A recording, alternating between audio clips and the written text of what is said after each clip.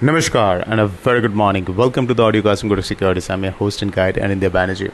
Asian equity markets are primarily mixed. Our dollar index is flat, but dollar is slightly higher against the Asian currencies. जिसके फलस्वरूप USD/INR in the offshore market is trading hard 81.84 on the spot.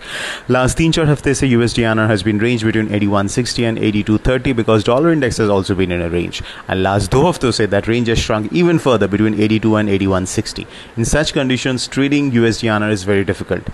One can be a scalper and aim for, let's say, 4 to 6 paisa if one is lucky, then a little more, 8 to 10 paisa.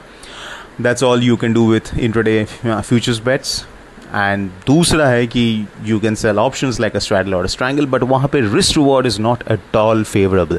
तो ये condition में if you are selling straddles or strangles जहाँ पे risk is unlimited, you need to ensure 2 things. One, your position size has to be very small, and दूसरा, you need to maintain proper stops. Very, very important. Otherwise, you can do a hedge strategy like an iron fly, but usme you have to carry the position till the expiry to make any decent return, assuming the USD/INR doesn't move over that interim period. Now, overnight, जो important economic data था which the market was watching was the Federal Reserve Senior Loan Officer Survey. और उसमें clearly ये दर्शाता है वो survey से कि यूएस इकोनॉमी में क्रेडिट अवेलेबिलिटी में come down in the coming quarters, क्योंकि जो बैंकिंग फियास्को हुआ है and this sharp rise in the interest rates, in fact this rise from nearly 0% to 5.25 in just 14 months flat is the fastest increase in US rates in 40 years.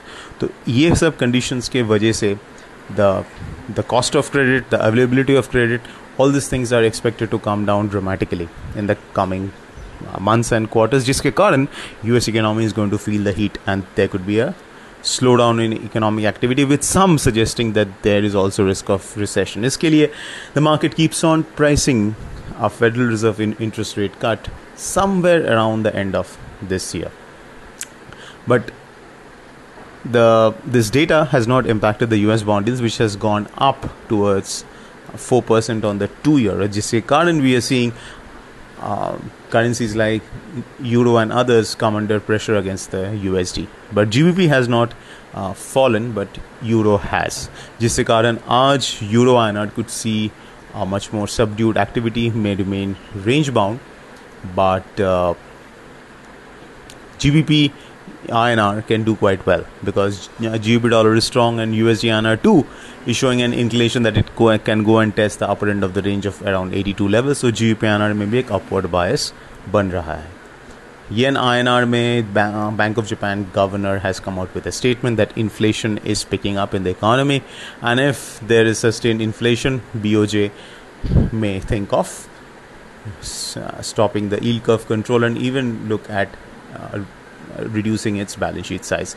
But usse karan we haven't seen a dramatic move in the dollar yen, but nevertheless such things is important for the yen market, USD INR and JPY INR. So that's it folks, this is Anindya signing off. Have a fantastic day ahead.